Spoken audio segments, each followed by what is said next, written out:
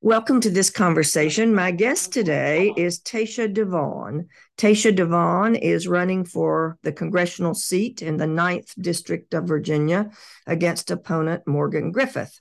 I had interviewed her back in July when she announced her candidacy and had extended an interview to Morgan Griffith for equal time. He didn't respond to that.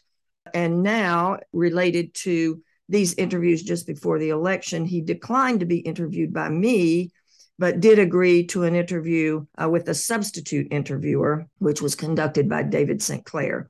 All of these interviews are available at wehcfm.com, on the archive podcast site, or just by Googling WEHC This Conversation. So I wanted to get all that out there, and thank you, Taysha DeVaughan, for being with me today. No, thank you for having me, Teresa. How's your campaign been going? What has it been like? It's been going good. It's been exciting. It has been what we wanted it to be, getting to the people, meeting people where they're at. We've got young folks that are excited. We've got independents that are excited. We've got people who didn't vote before. And, we've even got some leaning Republicans that are excited about this candidacy. So I'm very, very proud of what we've done so far. Taysha, the last time that I interviewed, I asked you if you really thought you had a snowball's chance in Hades for winning. And you were very optimistic. And you sound, of course, optimistic now. And I imagine that all of that is very true. But the facts are you are running as a Democrat and you are in a Republican district. I've heard it described not just as red, but as blood red. What do you think your chances are? I think that we can never close the door on what voters will do when they find themselves excited and reflected in a candidate that's willing to work on kitchen table issues and values that align with theirs. I know it's an uphill battle, but that's kind of been the battles I've always fought, is against the odds and against the statistics, and I have made it this far. So that's why I'm optimistic. So I think you can't ever count an underdog out. When you have political beliefs and passions that you may not even think you can win, but you think you can do something rather than sitting back and doing nothing. Absolutely. And I think a big part of what we are proud of and what we've done also in this campaign is just getting people involved in the process, getting people to talk to each other across the aisle, bringing up issues, again, those kitchen table issues that we're letting people have conversations that say, you're more aligned when it comes to what we're concerned about and what keeps us up at night than we are divided. So I think that is momentum that we have built, and what that really turns out to look like and be, we'll know more on November the 8th.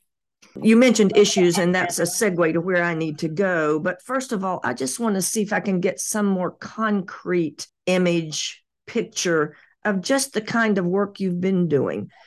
I know you've had to travel. The district is huge. How many places have you gone? What kind of people have invited you to talk to them?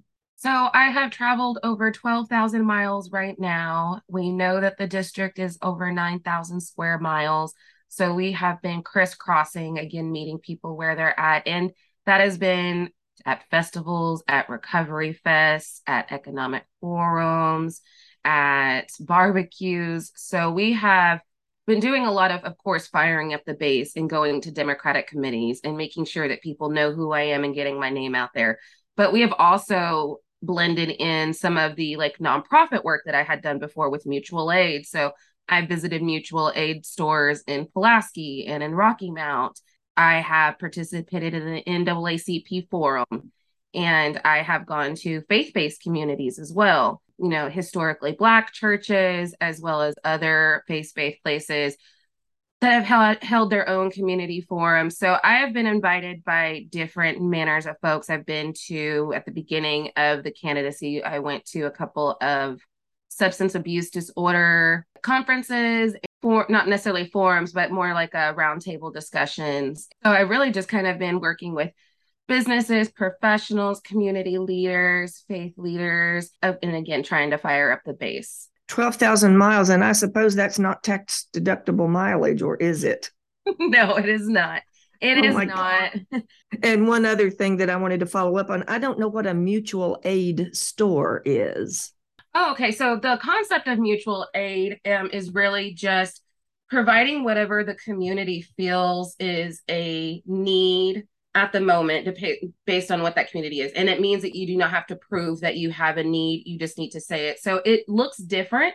Mutual aid can look different in different places. So in my community, what we do in response to food insecurity and food deserts is we give out a hot meal once a month, as well as a grocery distribution. In Pulaski, they have a free store. So that has been someone who is able to purchase a building and supply it with clothes, shoes, toys, even some resources as to, how you can apply for food stamps and things like that. So in Pulaski, they have that free store. In Rocky Mount, they no longer have this mutual aid, but they were doing more letting like the houseless come, and they had a shower and they had beds and they also had a kitchen. So it looks different in different communities, but basically the idea of mutual aid is, filling in the gaps that we have in our communities where people are suffering. Taysha, you mentioned the NAACP. You're not Black as far as I know, but do you consider yourself a person of color? And forgive the question, it should be irrelevant. Yeah, no, I totally understand. And I think that it's good that we celebrate our diversity as well. And hopefully we do get to a point where these labels won't matter. I am Comanche. I am not Black, but I also do identify as a woman of color, not necessarily always because that I have identified that way, but that's how society will identify me. I think you will hear Barack Obama had talked about this at one point because I'm also half white. So a lot of times people will go ahead and peg you with the minority aspect that you have. So I'm Comanche. I am proud of it. And I also make sure I reach out to other minority groups. Well, thank you for that answer. But I wanted to ask you also about media coverage. To be honest, I've seen very little coverage. I get the daily newspaper and I get Cardinal News. That's an online news source. And I have seen very little. Have you tried to reach out to media? What kind of response have you gotten from the media? Yeah, actually, the media has really picked up here in the last couple of weeks. We did the interview with WSET out of Lynchburg. We have done the ABC interview that is going to be out of the Roanoke area. Cardinal News is later today, actually. So we have some things that have gone out there. The Coalfield just yesterday put out candidate profiles, which is our local paper down here. So it is picking up. Well, it's about darn time. It seems like our media needs to pay more attention to the local campaigns, but that's a whole other issue.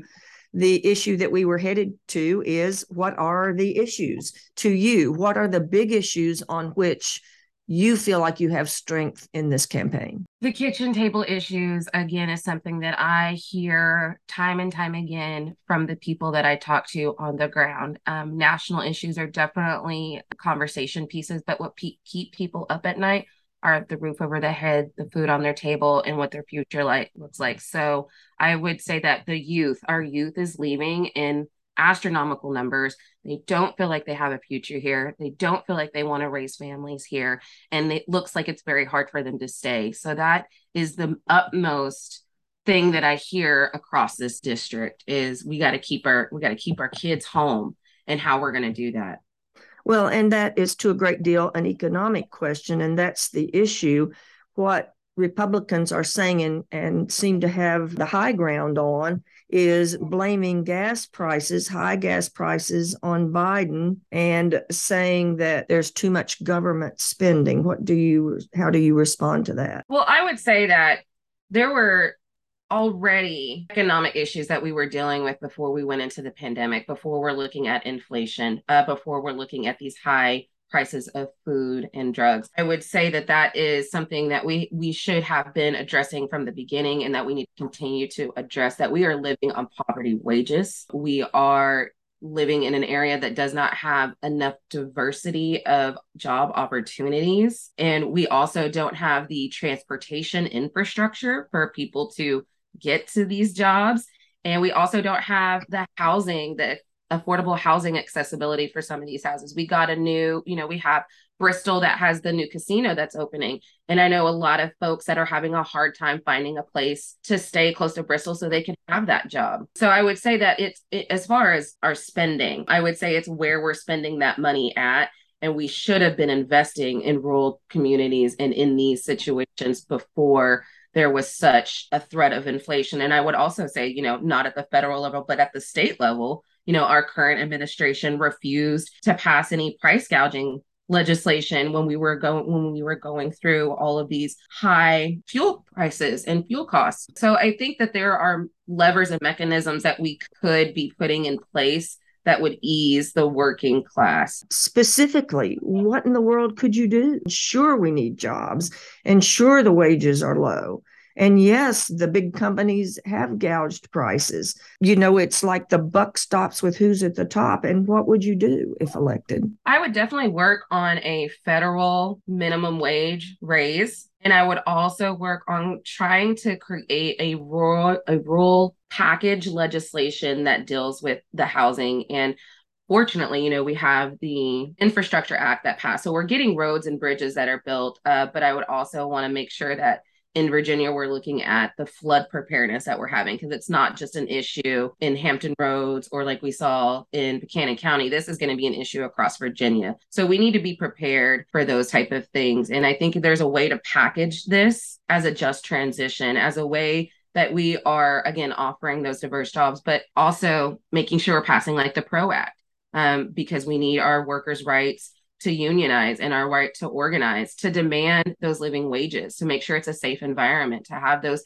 benefits and pensions. So I think if we have the infrastructure and then we have the job opportunities that are the good jobs with the guaranteed pay, and then we are also offering more transportation opportunities, I think those three things working in tandem would be a good first start. And I would love to work on that. What other issues are top of mind when voters are talking to you besides the kitchen table issues? Well, right now, what I'm hearing, and I am just now really kind of hearing this from folks, is crime. There's a wave of crime that people are concerned about across the district.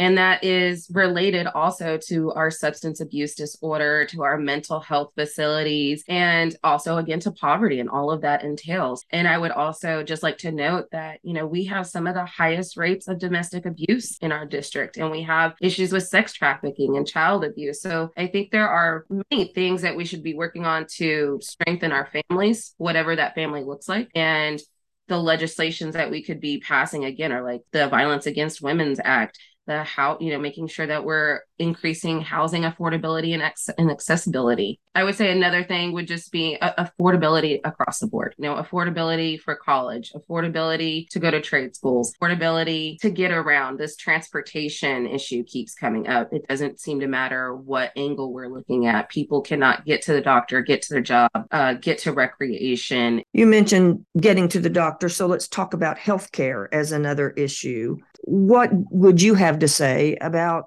healthcare? I would say that we have got to work better with the providers and with the insurance folks and how we're going to get the affordability for people and, again, the access for people. We've got to protect our Medicaid and our Medicare. We've got to expand that. I think we have seen the amount of care that has increased since we had, the state expansion of those services. And that is the main thing that people in this district feel like they have not had a voice in, is the healthcare options. We like to say that we get the crumbs of the crumbs of the crumbs, and we don't have enough facilities. We don't have enough nurses. We don't have enough doctors. And then we don't have enough specialty folks.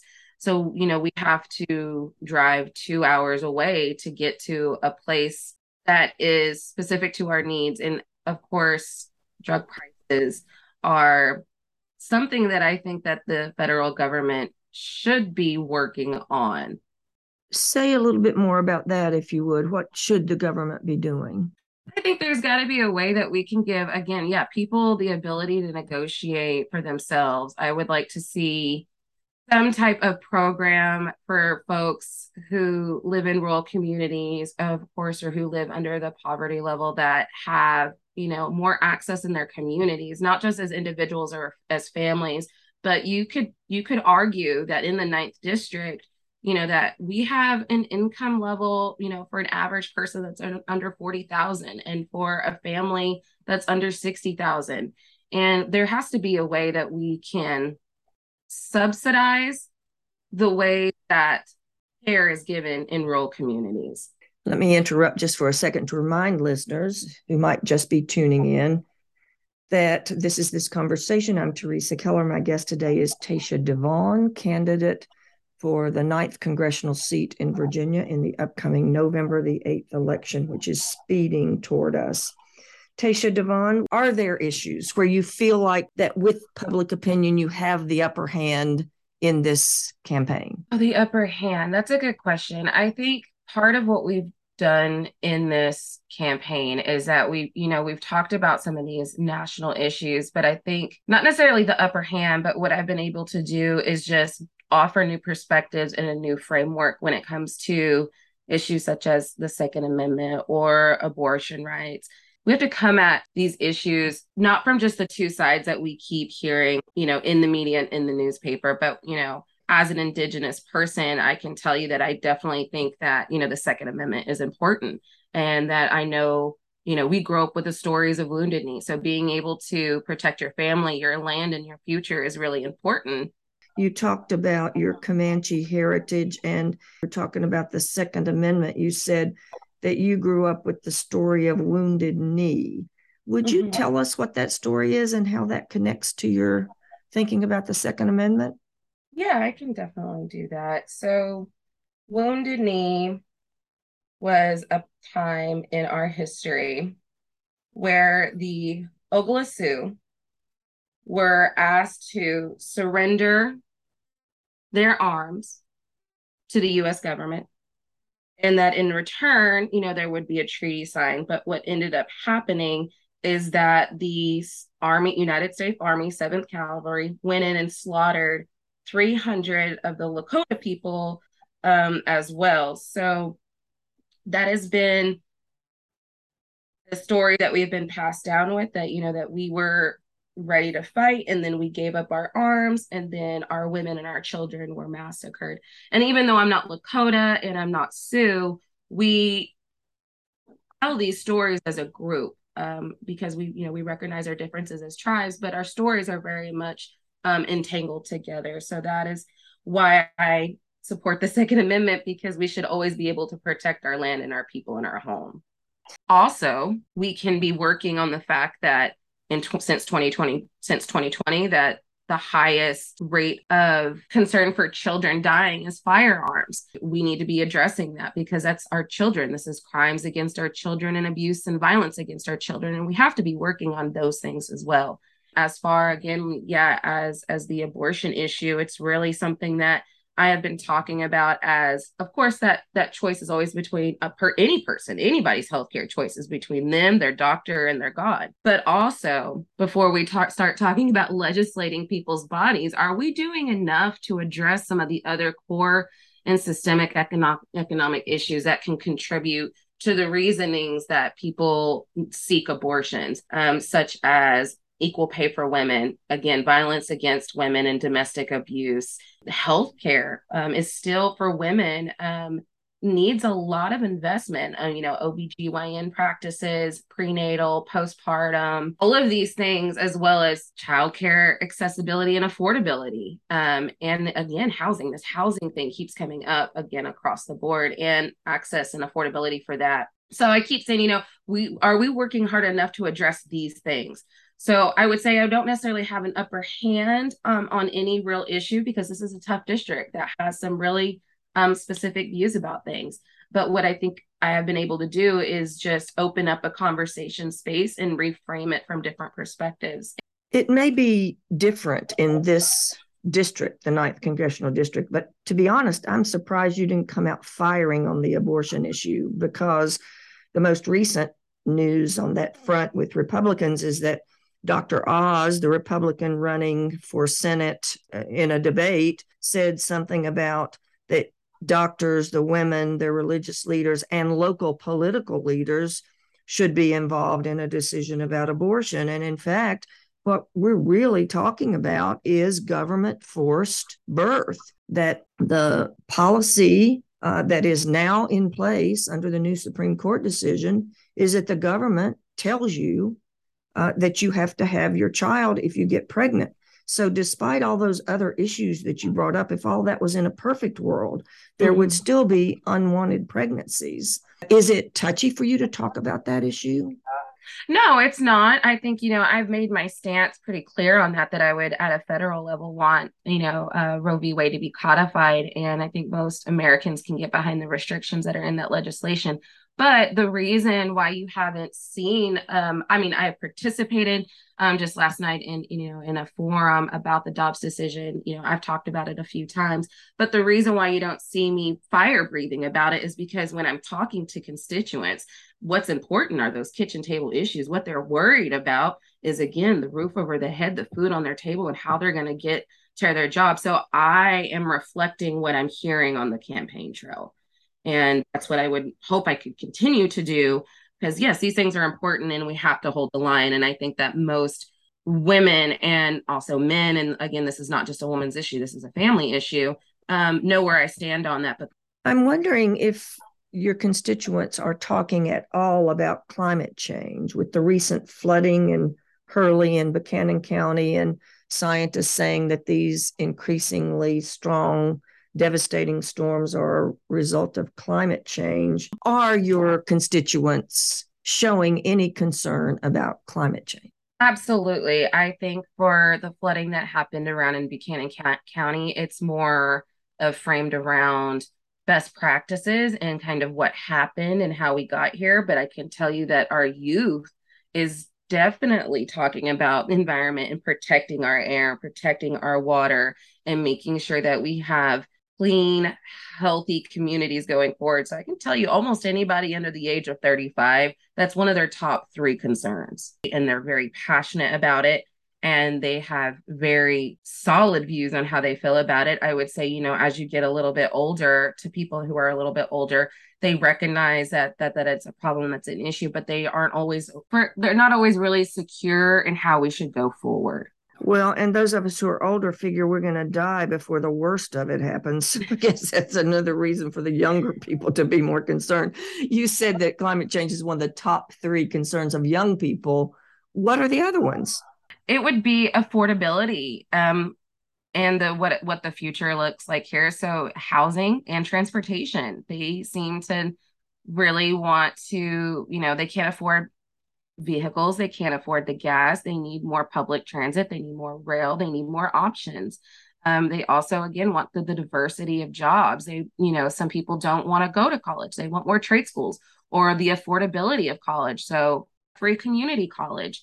And we have a community college in the Richlands area that had just opened this spring with having student housing at a community college, and those kids were very excited in talking about how we could model that across the state, how they're going to build their future, how they're going to get back and forth to their work, where are they going to live, and what does their environment look like around them. We didn't talk about energy, and Morgan Griffith was proclaiming his excitement about the possibility of developing nuclear energy on reclaimed mine sites in the coalfield area. What are your philosophies, positions on energy? Coal, nuclear, wind, and solar? Well, I think that we have to have a myriad of options. I think that we can find ways to burn fossil fuel energies in a more clean way. I think that we haven't moved in a space where we can completely cut that off, that we have to find ways to work with that industry better. But also we have to build the future. This is a global shift that we're getting to renewables, and we're using solar, and we're using wind, and we're using hydro, and fossil fuels is a limited resource, right? At some point that's going to run out. At some point we will not have that. So we need to be thinking 7-8 generations ahead of time. And as far as putting a nuclear site in Southwest Virginia, we can do better than that. I mean, Northern Virginia is going to get like an Amazon factory. They're going to get, factories for making these semiconductors. But in a place that's already dealing with the aftermath of extraction companies who did not follow best practices. And now we have seen flooding in our communities with people who have a hard time rebuilding. I mean, there's a small community that right over across the state line in Eastern Kentucky that may never come back because of this flooding. So I think we can do better. I think that we have to, of course, come at it as a yes and approach that yes, we need to be shifting and phasing away from fossil fuels, but also strengthening our ability to use that energy cleanly and efficiently while protecting our workers. But there is a transitioning happen, and we need to be looking towards the future. I mean, we've been talking about renewables since like the 1970s. And had we been on this route before, we would not be looking at such disparities that we have now. Taysha, our time is running out. I should say Ms. DeVaughan, but our time is running out. And anything else that you would like to add, your elevator speech, any other issues that we missed for final comments? Yeah, I would just say that, this is an opportunity for us as the middle class and the working class to really have a vote and a voice in Washington through a representative like myself. I live in this district. I work in this district. I do community volunteering in this district. And my tagline is bringing your voice to Washington, because I really do believe that if we are offering people the seat at the table, if we're making sure that we're including our communities at the most basic level in our decision-making processes, we're going to move forward in ways that can only be productive, especially in rural communities. So I would say, if we want our youth also to have hope in the future, that this is our chance. This is our time. This is our chance to show Virginia that the 9th District is ready for change and that we're ready to move forward. And I hope that people see themselves in me as a candidate, because that's how they will know that I will continue to fight for them. Taysha DeVaughan, candidate for the 9th District Virginia Congressional seat. The election is November the 8th. And thank you, Taysha, for being with us. And thanks to the listeners for tuning in. This interview can be heard again at the podcast site, wehcfm.com, and you'll see a link to podcasts. Or you can just go to WEHC This Conversation in your search engine, and these interviews should come up with Taysha and with Congressman Griffith. And again, the election is Tuesday, November the 8th. Thank you again, Taysha, for being with us. Thank you, Teresa.